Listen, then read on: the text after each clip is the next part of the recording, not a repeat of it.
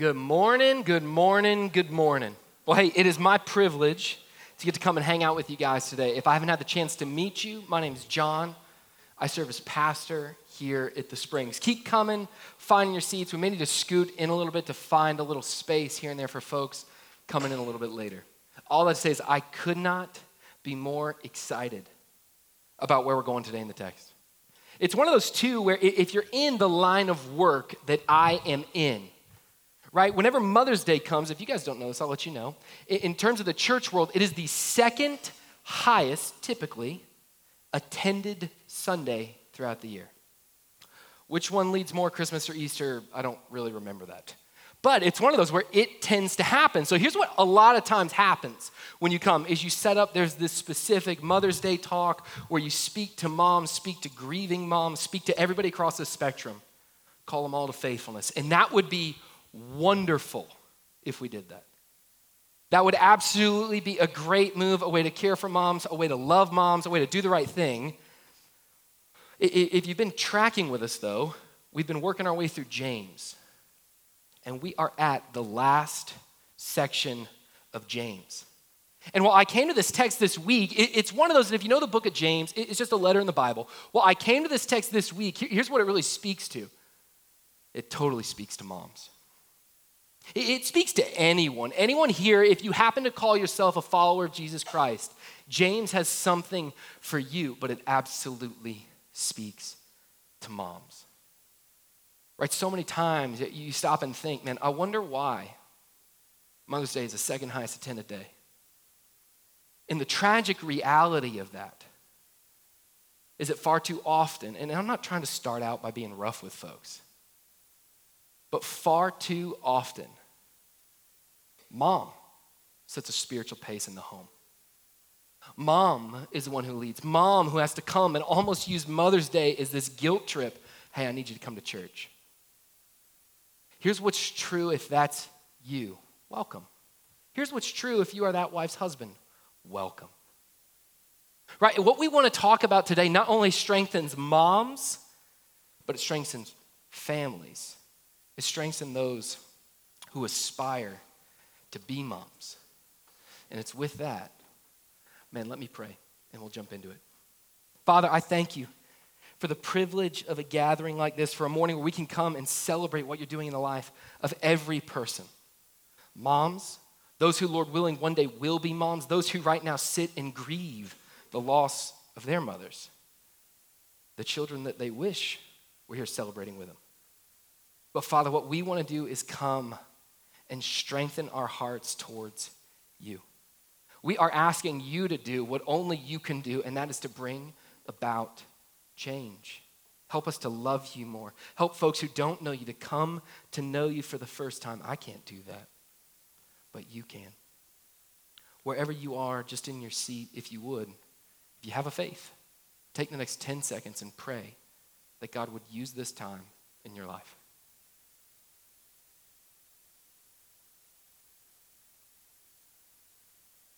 If y'all would, take the next 10 seconds and please pray for me, that I'd be helpful and my words would be God's. Father, we love you. We thank you for today. It is in your name that we're asking you to come and bring change. We love you. Amen. My wife right now, her name's Taylor, and I have a young daughter named Lily. They're actually out in East Texas. Her family's all out there, so they went to spend a Mother's Day hanging out with them, which meant I basically ended up having a weekend by myself. Yeah, a bunch of people are looking at me like, congratulations. Congratulations. No, I had a great time. It was fun, but obviously what happens is I miss them. Right? Especially if you don't know me, I am more introverted than I am extroverted, to where when they go away, I stay to myself. I have a great time, but it's been one of those where even as they left yesterday, all throughout the day, I'm texting my wife, I'm getting photos of my daughter, I'm hanging out, I'm chatting with them every chance that I can get. Why? Because, man, I wanted to talk with her. The reason that that's kind of front of mind for me this week is where we had a lunch this past week with some friends.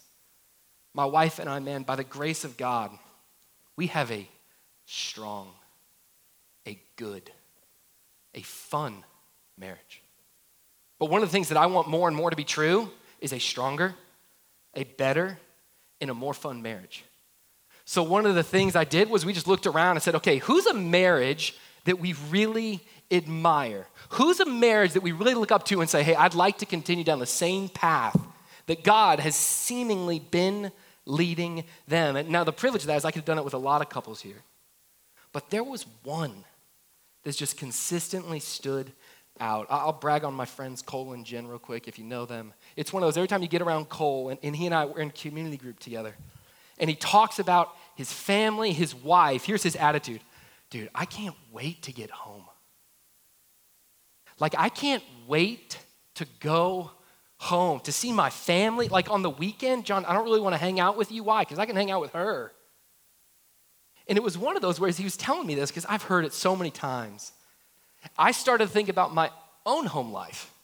And man, I look forward to going home, but he can't wait to get home. Like for me, almost imagine, right? Like he shifts up when he gets home. He gets something better. When I go home, it's like I just shift horizontally. It's like I just change lanes more or less. I sat down with them and I said, hey man, my wife and I, we want to continue to take ground. One of the things I know that's true is a great marriage is worked for. A great marriage is cultivated. A great marriage is labored for. And we just sat there, went and ate some Mexican food up there at Casa Garcia's over lunch and just said, hey man, we're not coming to you as some marital guru. We know you are imperfect and you are broken and busted. But man, remind us what is true. What has set you guys up for success? I mean, he and she, they went through and they loved us so well. They honestly, they did not tell us anything that was new. There was nothing that they said where I was like, you know what? In all of God's word, I did not see that coming. None of that was true. But you know what they did? They reminded me what I already knew was true. There was a whole bunch that they said, like a whole bunch of great marital counseling, great counsel, care for us, all that kind of stuff. But there was one thing I can remember sitting there and being like, oh, you are so right. It was right about the time we ran out of salsa, right? Yeah, that's kind of, I think about meals in stages. Chips, salsa, meals, you got to plan the whole thing. But I can remember they shared, hey, John, how do you do it communicating with your wife? I remember thinking, it's like, well, we talk, you know. I invited her here. Pretty good talking. How was your day? Fine. You know, a lot of conversation. And he said, no, 2 ways. How do you do it talking with your wife throughout the day? And then how do you do it talking with your wife at the end of the day? Now, here's what was great, is Cole, he knows something. He says, hey, John, I understand that you, as well as a lot of people, just because of a work relationship, you can't just sit there and send romantic text messages to each other throughout the day. That's not realistic. You can't just come home and after having a long day, have this huge emotional download where you sit there and you swim all in the feels and just talk about the day. That's not realistic. But man, how are you still doing at it? I can remember sitting there and thinking to myself, you know, if I'm honest, I don't really talk with her much throughout the day. I don't really send her thoughts of, hey, I'm thinking of you, or how are you doing? Like he looked at me and he said, hey man, a random I love you will do more than you will ever know. And here's what's true. You know why I know that's true? That's true of God's relationship with me. Any time throughout the day where I'm talking with God, reminding myself of my love for him and his love for me, you know what happens? That relationship is strengthened. I spent time with Cole and Jen talking about marriage and the simple reality of, hey man, if you want to continue to have the marriage that you want in church, this is true. This is also true if you're here and you don't believe in Jesus. You want a better marriage than what you have? Talk with them. Good times, the bad, talk with them. See how it goes, right? If it gets crazy, come talk to us. We will help you. But he just said, man, talk with her. Communicate with her throughout the day. Have time with her at the end of the day. Here's why I love that. This couple, they've been married 20 plus years, seen highs and lows, mountaintops and valleys. And here's something that's true. Communicating with someone you love makes the good times better, and it makes the bad times better. Y'all track with that? Like communicating with someone you love makes good times better. Here's what it also does, makes bad times better. It was such a great reminder as I sat there and I'm like, this is nothing amazing, but it is amazing. And here's the amazing part, is it just marks a marriage. And I know I'm starting with marriage. It marks a marriage. It marks a dating relationship. It marks a friendship. It marks a community group with a sense of perseverance to it. You and me, let's keep going. I want all of you, the good, the bad. Let's keep talking it out as we go. Man, here's why I'm so excited about this passage. That is exactly what James wants to remind me, and he wants to remind you of today. Like, here's what's true in the same way with marriage. Like, I didn't go and hear something that was amazing, awe-inspiring, never heard of it. I was reminded, of something I already knew that was true. But the way that I was living, I wasn't acting like it was true. What James is going to talk about today, that what we are going to focus on is a relationship that communicates with God. A relationship that talks with God in the good times and in the bad. In the church world, we call that prayer. We are going to spend time today talking about how prayer is a mark, is a catalyst, is a requirement for perseverance. No matter what life brings to you, because it's one of those, my wife and I, we stood there and we said, in sickness and in health, in good times and in bad, in plenty and in want, till death do us part. And you know what you need in order to really honor those vows? Perseverance. Like if you're here and the Christian faith is newer to you, here's what's true. The Christian life is a better life. It really is. It leads to joy, peace, patience, gentleness, kindness. It is the abundant life. Here's what's also true of the Christian life. It's hard. Like there's things that Jesus calls you to say no to, you don't want to say no to. There's moments of pain and illness and suffering where he says, count it joy. There's moments where in your life things won't make any sense. And you'll stop and you'll think, there's no way God is in the midst of this, that God is doing something good. And he just says, trust me. What's true of marriage, what's true of relationships, what's true of community groups, is what's true of your relationship with God. It is true, it is right, it is lovely, but it takes perseverance. That's what I want to spend our time talking about today. How a faithful life is a life marked by perseverance, and how a faithful life is a life marked by prayer. There is no perseverance without it. I think this matters so much because so many times when you come to a church, when you come and you hang out with Christians, you can talk about prayer, and it's like this, at least for me, it's like this automatic built-in guilt trip. Right? Because everyone, here's the command as Christians, pray without ceasing. Don't stop. Now what that means is there's an attitude of prayer. Not that you just live every minute actively on your knees, eyes closed, hands bowed in prayer. That's activity. But one of the things that I really think matters, especially on a day like this, like Mother's Day, is prayer. It's this amazing, of course, that I don't utilize enough. It's this amazing, of course, that I don't think God's church, his people, those believe in him, utilize enough. I've heard it said before, the greatest mystery in heaven will be prayerlessness on earth. Now, what won't surprise God, what shouldn't surprise us, is if people who don't believe in him aren't marked by prayer. That makes sense. But man, if we come and we really believe he loves me more than anyone has ever loved me, he is the one that teaches me what unconditional grace looks like, feels like, and calls me to. If he is the king, why don't I talk with him? Right, what we want to focus on through this is, yes, the privilege of prayer, but man, how prayer, it is vital to everything that you and I do. The other reason I think this matters, especially if you're here and you're wrestling with God, or you don't really like God, or you have baggage from the church, or you got dragged here just because you got dragged here, I get it. Been dragged to many a church services. Man, here's the reason why I think this matters. There's something amazing about the Christian faith.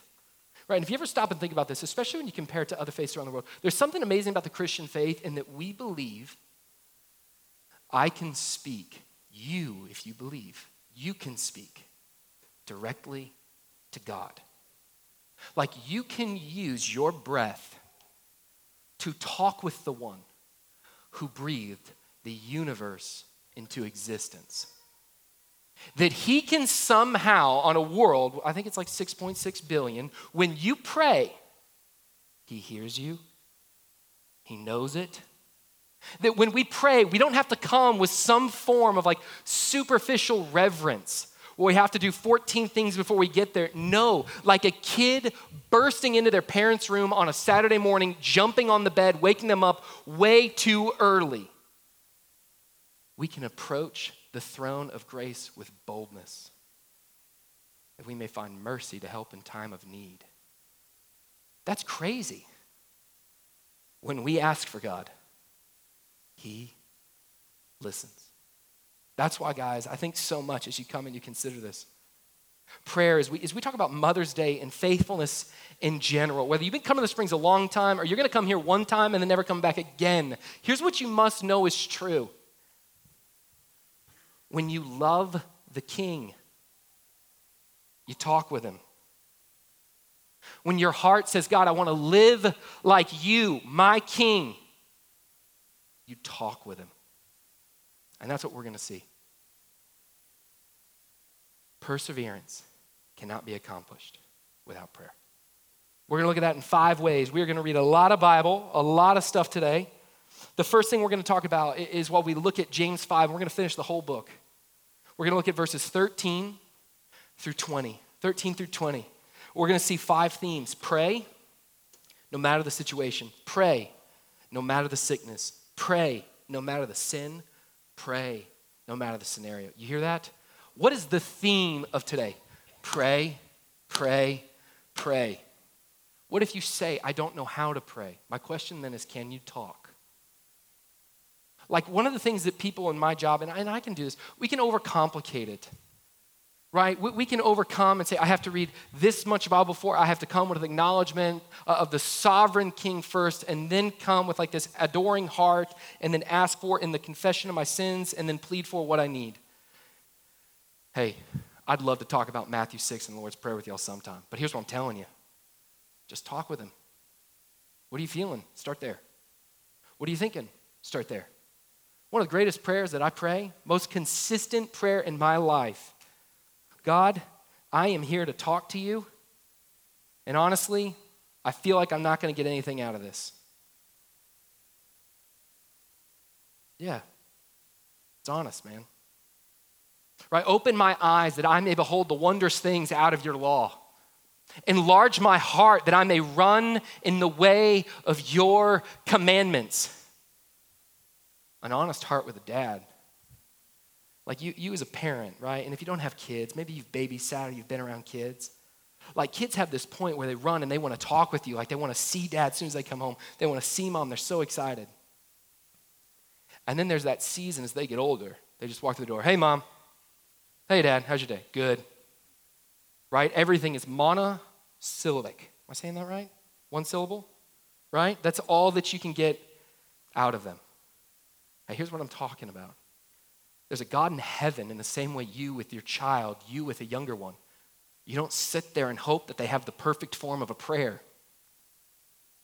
Any parent just wants to talk to the child. You don't have to have it all together. You just have to pray. And then what happens when we do that? And this is going to be the 5th theme. What happens when you and we continue to grow in a life of prayer to one we love? We speak. It's amazing how James ends this. It's amazing. We speak. And we speak no matter the sinner. As we look at this text today, James, he's going to do a couple things. James, he's the half younger brother of Jesus. He is going to throw some honest spiritual gut punches. He's been doing that for a long time in this book. right? He will throw those, but with this blanket of a pleading heart. Come. He's good. You could talk with him. He wants a life of perseverance.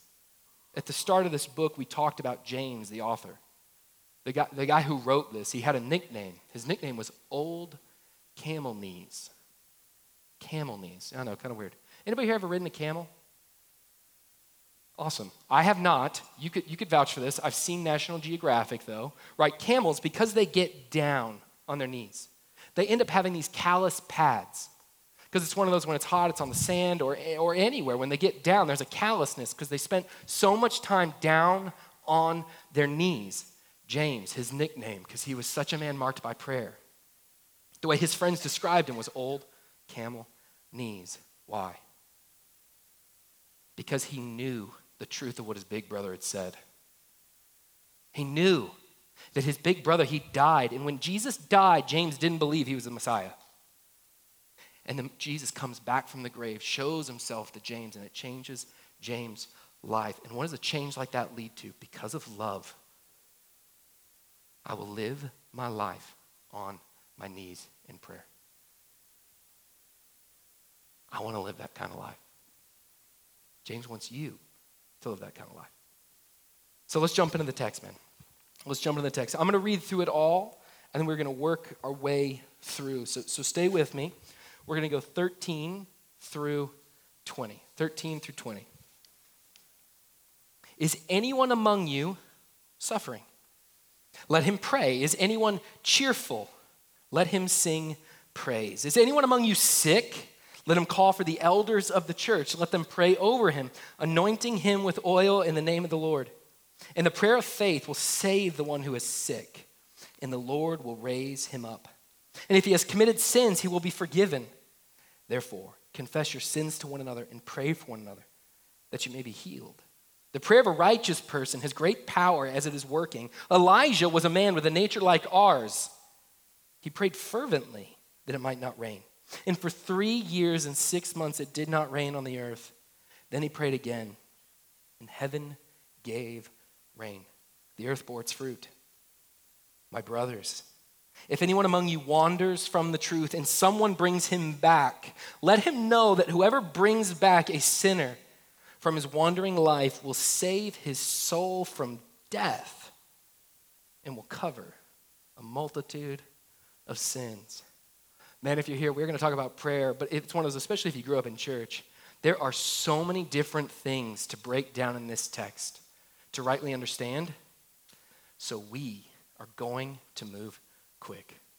First thing you see from this, right up there in verse 13, I'm going to read this one again. Is anyone among you suffering? What should the suffering do? Let him pray. Is anyone cheerful? Let him sing praise. The first theme out of this section is we talk about how prayer, it's a mark of perseverance, is that we pray no matter the situation. What does James say? Hey, is anyone here suffering? Suffering here in Greek, it's kako, patheo. It's the combination of two Greek words. We're not going to spend a lot of time in Greek. Kaka and patheo. Patheo, that's what leads to pathology today, the study of disease. Like if you go and you have to get a biopsy, you'd send it off to a pathologist because they're trying to determine what is the origin of the illness, the suffering and the pain. Kaka in Greek, it just means bad. Right? If anyone here is fluent in Spanish, right? A couple of y'all are laughing. You know kaka, it means a little something else, right? It's Mother's Day, so we're going to be really gracious. Just think like, James has a little bit of like bathroom sarcasm right here, right? Where essentially what he's talking about, man, it doesn't matter if it's like a legitimate illness or, man, you are just having a difficult season of life. What should you and I do? Pray. What does he talk about after that? He says, hey, is anyone among you cheerful? What I love about this is Christians are not always marked by pain, not always marked by cheer, but man, we do have both. Right? Is anyone among you cheerful? And he says, what should they do? They should sing praise. What's another way to say that? It's adoration. It's thanksgiving. What is that? Prayer. In the good times and in the bad. In the moments when it's easy, God, it's all going well. And in the moments when you get the phone call from the doctor that nobody wants. In the moments when you see a loved one, right, a family member in a far off way, they call you at a time when they don't normally call you. And your heart kind of skips a beat because you're wondering, is something wrong? In the moments when you're anticipating pain, you're enduring the brokenness of a rebellious marriage, you continue to walk in self-inflicted sin, what is he saying? Pray. In the moment when times are good, what do? Man, we sing praises. That has always been a mark of God's people. In the bad times, Father, help me to trust you. Help me to love you. Help me to know that even when I don't get it, you are good. And then, man, when times are good, Father, I thank you. Glory to you for the good and the bad. I thank you. And may our heart sing. Church, we are to pray no matter the situation. Let's look at 14 and 15. Is anyone among you sick? Let him call for the elders of the church. Let them pray for him, anointing him with oil in the name of the Lord. Anybody here love essential oils? Yeah, and y'all thought that was like a 21st century thing. Right? Anointing him with oil in the name of the Lord, and the prayer of faith will save the one who is sick, and the Lord will raise him up. Second thing Christians do is we pray, no matter the sickness. No matter the sickness. Here's what you're going to start to see with this, and I'll show you in the word sick right here. James is going to interweave something that we in our culture try really hard to not combine. He's going to show how physical health can be connected to spiritual health. Stay with me. We'll talk about it more. Right? He starts here, this word sick, it can literally mean two things, and it's determined by context. And I'll share with you, the context here shows, I think it's both. It can literally mean illness, sickness, all the way to weary of faith, downtrodden, doubting, discouraged, disbelieving. In both scenarios, right? Spiritual, physical. What does he say? Hey, call for the elders. Who are elders? Elders, biblically, are men who've been appointed to oversee the spiritual development of a church. Right now here at the Springs, we believe every local church, biblically, is meant to be elder-led. What I mean by that is an overseeing group of men coming to care for the body that set a pace in a fear of God, a pursuit of holiness, and really, man, humility. That's why so much right now, we're working so hard, myself and the other trustees, those are the folks who are leading the Springs until the appointment of elders, to determine, to see who are those men. Because so many times what can happen is you just come and you find people who it's like, well, they seem good enough. No one is perfect. Elders set a pace. It's spiritual maturity. What James is saying here is, hey, when you're sick, weary of faith, or sick, call the elders. Ask them to come alongside you. And what do the spiritually mature always do every single time without fail? They pray. What's a mark of spiritual maturity? The realization, I can't, but God can. What is a mark of spiritual maturity? God, I'm asking for this, but your will be done. And he starts talking about essential oils, right? And this is one of those, especially depending on background. The next two verses have created so much confusion over the centuries. We're going to clear all that up as quickly as we can. Anointing with oil. The word anoint in your Bible, it can have two meanings. To rub with oil, right? Picture anybody like getting a foot massage? Not a very interactive crowd. Okay, there's like two of y'all. Great deal. We were going to give y'all Mother's Day foot massages paid for free, but thankfully y'all don't want one. It was a good decision, right? Rub with oil. And there's another one.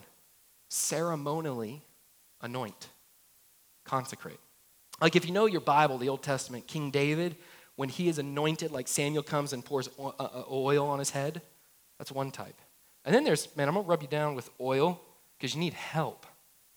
Oil, especially in this first century, it was often used as a medicinal remedy. Yes, can it be a symbolic picture of healing in your life? Of course. But man, I'm telling you, and you see this throughout, like in your Bible, Jesus talks about, there's a famous parable, we're not going to look at it, the Good Samaritan. Basically, this guy gets beat up, this guy comes to help him out. And to help him out, he comes. And he brings wine to him, pours it on his wounds, because wine back then was different than wine today. It was more of a disinfectant. And then he says, hey man, let me bandage you and rub you with oil. Anoint you with oil. He's coming to help him. It's this divine picture of, hey, elders, come. As much physical remedy as you can bring it. But what must you be marked by? Prayer. And that's where so many times is a future elder of the Springs. I have no fancy magical oil. My wife will only cook with avocado oil, like we used to use extra virgin olive oil. But I have nothing fancy besides oil in my cabinet. This past week, a good friend of mine and member here was in the hospital. Went in there, he was going to undergo surgery. They went into his heart, had to get splints put in first, and they were hoping and praying, well, hey, will he end up needing to get a pacemaker? So there I was at Christus, just right on the other side of town. Walked in there with friends, brought some other pastors, some cared ones who love him. And what did we do? We prayed for him. Here was the prayer, right? And there was two sessions to this. The prayer was, hey, God, would you come and would you supernaturally heal this man to where there's an energy and a vitality to him that doesn't make sense? Would you come and do what only you can? But Father, if that's not your plan, may we have enough faith to trust your will. To where if that's not, God, would you bring him the best medical care that there is available? Would you bring in the best surgeon in the moments when he comes? If he needs to get a pacemaker and we're asking that he doesn't, would you bring him the best surgeon to make that happen? And then God, no matter what, would you give him the faith to walk with you? Church, there's no reality where you can come and just because you have enough faith, you can claim a healing in your life. Am I saying that God cannot supernaturally heal people? No, not at all. Not at all. But what I am saying is your New Testament does not say that this right here, James, in the prayer of faith may be healed. It's a prayer offered by faith. Many times throughout your New Testament, you see people sick and there's not healing. Many times you see that. Church, we come and we pray no matter the sickness. That sickness can be spiritual, that sickness can be physical. But where we can confuse people is we've come and say things, and these are evil and terrible. If you had enough faith, you would be healed. If you had enough faith, this wouldn't be happening to you. Or the person who comes, right, and says, hey, I will bring healing to your life. Red flag, it's God who raises people. It's never you. But you come and they pray for healing and healing doesn't happen, and all of a sudden, it's our fault for not having enough faith. Here's a mark of spiritual maturity. Here's what elders come and do. Here's what the spiritually mature do. Because if you're a member here and you get sick and you go to the hospital and it's really serious, I'll try to come, but I'm not promising I will. But what you must have is people around you to come and pray for you. That's what we're all called to be. Prayer. It marks us no matter the season, no matter the moment.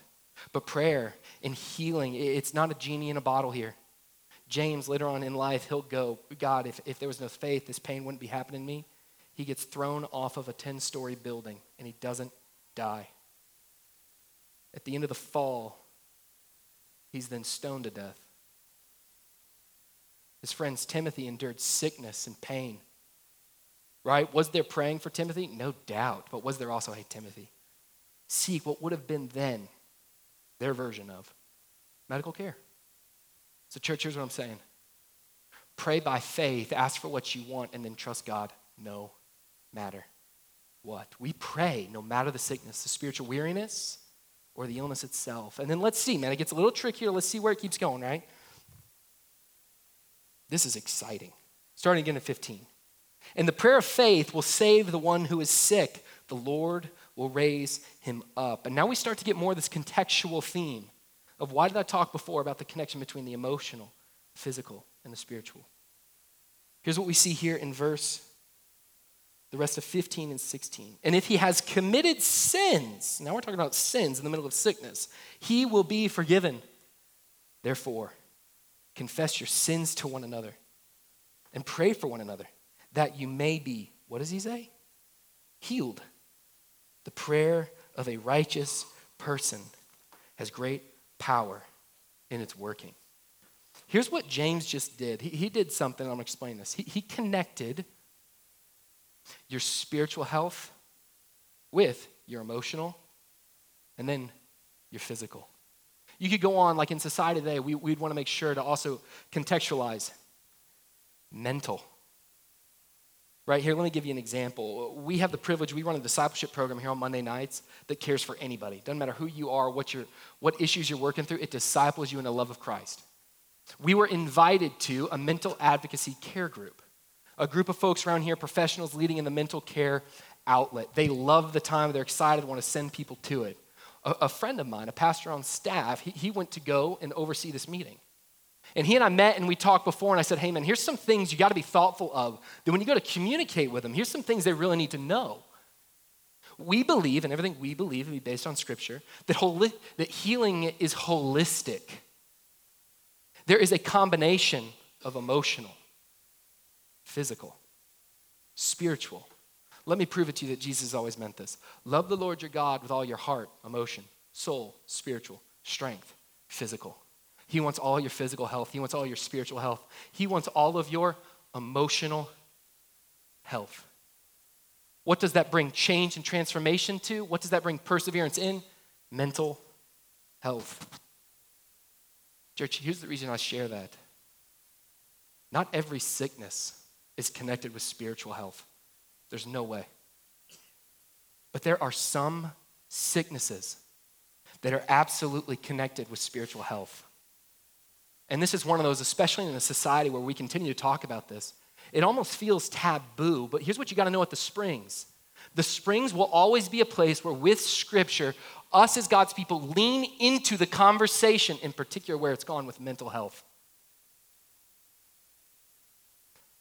There are ways that sin impacts and brings sickness and a brokenness of thought. I'm not worthy. I'm not worthy.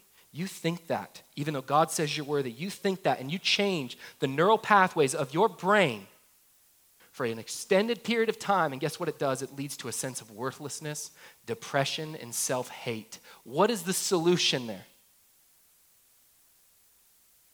Remembering, reminding, pleading with God to know. How does he love me? That's why so many times, here's what happens when sin remains unconfessed. It sickens the heart. It'll hurt you. It will hurt me spiritually, emotionally, physically. You see this repeated throughout the Old Testament and the life of David. You see it all throughout the Proverbs and the health and the heart. I was reading about today in Proverbs 3. Church, the reason we come and in sin confess that to others, confess, all it means is to acknowledge. Right, here's this path of confession. You acknowledge before God and then with others. Because there's sin that creeps into your heart that literally takes down, breaks apart joy, identity, who you are, who he's made you to be, what's true of you. If you grew up in an environment where it was ingrained that you're broken, guess what? The only way out of that is the power of the resurrection of Jesus Christ in your soul and transforming your mind. Does that mean that we do not partner with modern medicine to help people pursue health? No. Does that mean that if you have sin, it's your fault and you should never pursue modern medicine? Well, what I'm talking about here, antidepressants, anti-anxiety meds. I'm not shaming anyone for that. It's not what I'm doing. But man, if you need those tools to catch your breath, praise God. But church, once you catch your breath, do soul work. Examine what's there. See what's going on. God wants to bring health to the depth of you. He wants to do it all, church. That's why when we come, we don't keep things to ourselves. Right before I shared this, somebody came up and they're like, because they knew the section we were talking about, and they said, man, John, confession, it's an easier thing to me. It's not that hard. Now, for some of y'all, when it comes to, there's things in your life that it came to you confessing and acknowledging before God, you're like, sure, I can do that. But then before his people, trusted members of a community around you who's totally for you, who as you share says there's no condemnation, that he who's without sin, they could throw a stone at you, but I'm a sinner, so I can't throw a stone at you. But when it comes to even getting around a group of people like that, you say there's no way. That will lead. That will create a confused conscience, a hurting heart, and yes, church, physical sickness. I share all that, man. Let me give you 2 stories. Last week, there was a gal in my community group who called and said, hey, I have strep. I'm not going to be able to make it. Guess what we didn't do? Go over to her house and say, do you have any unconfessed sin in your life? It's not what we did. Like immediately I'm thinking, how do we get her some antibiotics? Right? There's a CVS, we got Minute Clinic, there's urgent care. Like how do we get her connected? Then I got another friend, right, who this past season he'd tell you, hey, he'd been walking through a really hard time. Things in his life had been difficult. It'd been through a depression and anxiety. Through a community of people around him, faithful folks pointing him towards Jesus Christ, he took a huge step of faith recently. He came and he confessed a past and at times more persistent than what he would like. Addiction to pornography. It was something he'd hid from his wife. It was something he'd hid from those who loved him, who were around him. And man, he came, and upon prompting, he'd already acknowledged it before God, but God never wants you to stop there because he wants real repentance to happen. And repentance does not occur without healing in prayer and God's people coming around you. You're not meant to do it alone, but he confessed that. Was that hard for his wife? Of course. Of course. Would they both say their marriage is fundamentally better now? Absolutely. Would she say she has a stronger sense of intimacy? Absolutely. What did he feel, guys? What did he feel? In his words, a tremendous sense of relief. It felt like this weight had been taken off of me. It felt like this conflicting fellowship with God was no longer conflicting. It was intimate. Blessed are the pure in heart, for they shall see God. Church, we pray. No matter the situation, no matter the sickness, we pray no matter the sin. The only way, here's I gotta say this, the only way we'll really do that is if we sincerely love Jesus Christ as our Lord and Savior. And we believe what his baby brother told us. We pray. Let me show you an example of somebody who lived a life like this. His name's Elijah, starting here in verse 17. Elijah was a man with a nature like ours. He prayed fervently that it might not rain. And for 3 years and 6 months, it did not rain on the earth. What James is doing is he's pleading with you and I to live a life marked by prayer. He's going to set us up with a final example that shows, man, we pray no matter the scenario. I wish I had more time to teach it. If you want to go and read specifically about what James is talking about, you can go check it out, 1 Kings 17 through 19. In short, Elijah, he was a prophet to God's people. He was a spiritual leader. And God's people were going away from God, rebelling against him, saying, I don't want what you want. I say that you're true, but in reality, I don't live that way. And Elijah came, and knowing what happens, what does any good parent do with a child? They bring gracious, loving, firm discipline. And Elijah goes and he prays, God, would you stop the rain? If you stop the rain, and particularly what was an agrarian society, if you stop the rain, that will drive them to their knees and they'll have to look up. So he prayed, God, would you stop the rain? God stopped it for 3 years. Guess what? Didn't drive them to their knees. They didn't look up. There was a leader over them by the name of King Ahab, bad dude. He had a crazy wife named Jezebel. They were both leading the people towards a false god named Baal. Elijah goes, and these priests, these leaders of a false god named Baal, he goes and he essentially does battle with them. It's awesome. He mocks them, says, hey, if your God can do this, all right, prove it. And then if my God can do it, all right, he'll prove it. And God totally shows up. And why? Because Elijah asked him to. Elijah then goes and he brings justice to these false teachers. And upon that, he stops and he says, okay, God, with justice to the false leadership, bring back the rain. There's this moment where he's got the servant going back and forth, and it shows his heart of perseverance, even in prayer. But guess what God does? He brings back the rain. The reason why I love this story so much is that it doesn't end there. Right after Elijah has done these amazing things, had this prayer warrior type faith, he goes and he does all of that. He freaks out because King Ahab, his wife, Jezebel, crazy lady, wants to kill him. He has an emotional breakdown, throws him into a tizzy fit, and God looks at him and says, hey man, go rest. Take a nap. Let's eat some food. I share all that because, man, we are called to pray like this, and there's a reason James starts out, Elijah, a man with a nature like ours. Because I think you do what I can do. I read about Elijah, and I'm like, well, that dude was just special, man. That guy had a special allotment of the Spirit. He didn't have doubts. He didn't have insecurities. He didn't have worries. He just loved praying all day long. That's all he ever wanted to do. Didn't want to take a break. Didn't want to go play.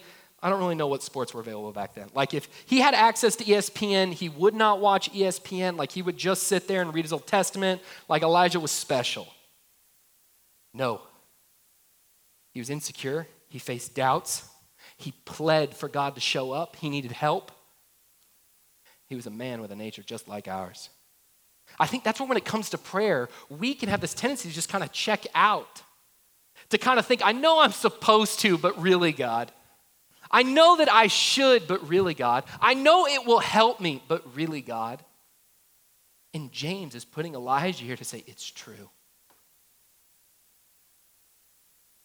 Talk with the one who loves you.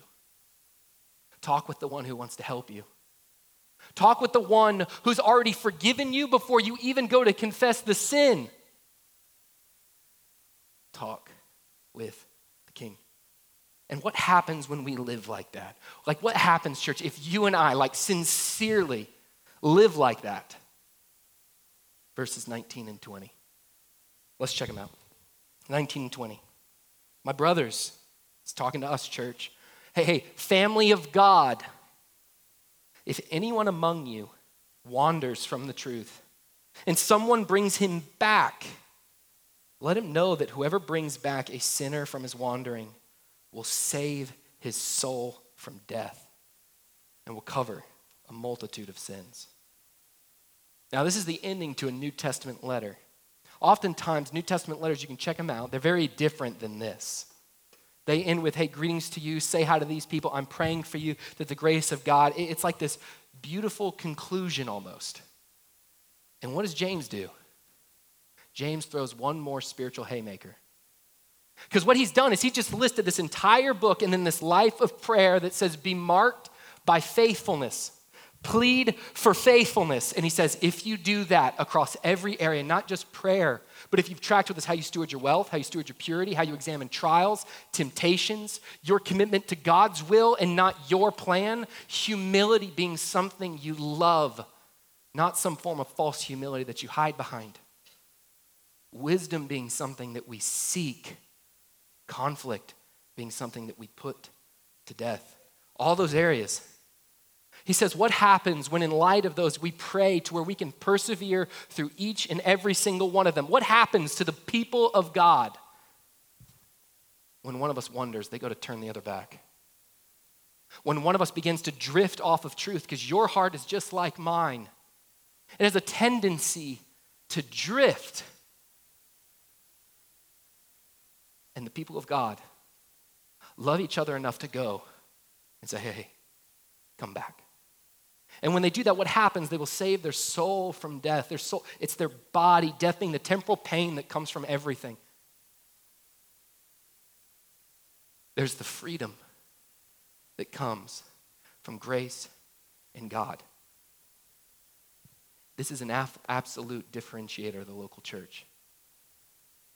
Like if we so love this, if we say, help us be not just a hearer of the word, but a doer also, guys, this is the book of James. This is the worthy work.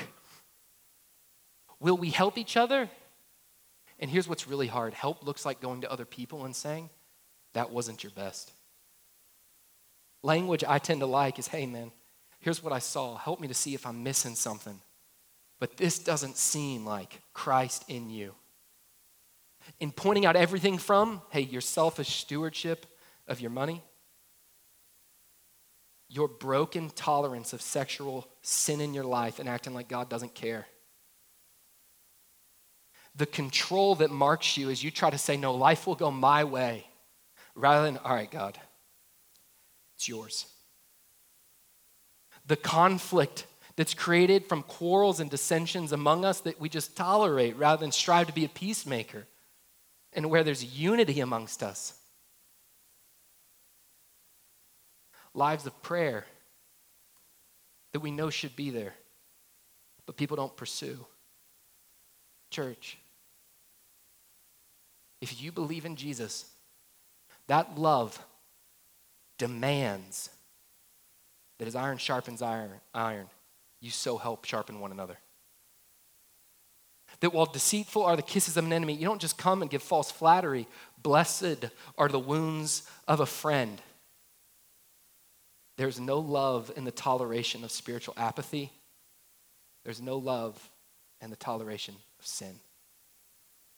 How does all that come together? Where does that worthy work play out? Here at the Springs in your community groups. It happens when on a weekly basis, you don't show up to meetings because you're supposed to. You show up with a heart, even though you won't always want this, that says, will you help me be more like my King? Will you help me love him more? Not out of legalism, out of love. What does that build? Perseverance, joy, peace. Church, you and I are meant to demonstrate something worthy to the world. It is what we are meant to give our lives to because he died for us. We do not earn our way to heaven. We don't do things to become acceptable to God. Jesus Christ died for every bit of sin in your life and in mine because we weren't acceptable. He rose from the grave, pleading with you and pleading with me. Believe. If you believe, follow me and help me tell the world. Church, that is the worthy work. That is you and I fighting because of love, not legalism, to live a life where obedience is an honest characteristic, where a zeal for the things of God actually mark us, not going through. And this is where I can do this so easy in my life. You can do it easy in yours. And man, just this routine of Christianity. Like if you're caught in a routine of Christianity, I'd honestly ask you, an application out of today is it worth it? Is it worth it? My guess is that many folks, they just don't really know any different. But I'm guessing when I talk about things like love and joy and the abundant life, you think to yourself, I don't know if that's really true. Church, if that's where you're at, we want to help. Because as we pursue that, we become the place God has always tended. Let me pray that we would do that, and then we're going to invite the seniors up here for a final prayer, commissioning, and send-off. Father, I thank you for the truth of this text, for what you're doing. just through us as we come and we examine the worthy work. How you don't ask us to be better, you just call us to more. Lord, I'm praying that our lives would be lives marked by prayer. That we would be people who trust in you and who love you, and from that love want to follow after you. We need your help to do that in every area. As we look at this book, what we don't want to do is come and be hearers of it and not doers only. We want to come and be people who, out of a love for you and out of a trust in you, walk by faith. I need your help to do that. We need your help to do that. So, Father, commission our hearts to the worthy work. It's in your name we pray. Amen.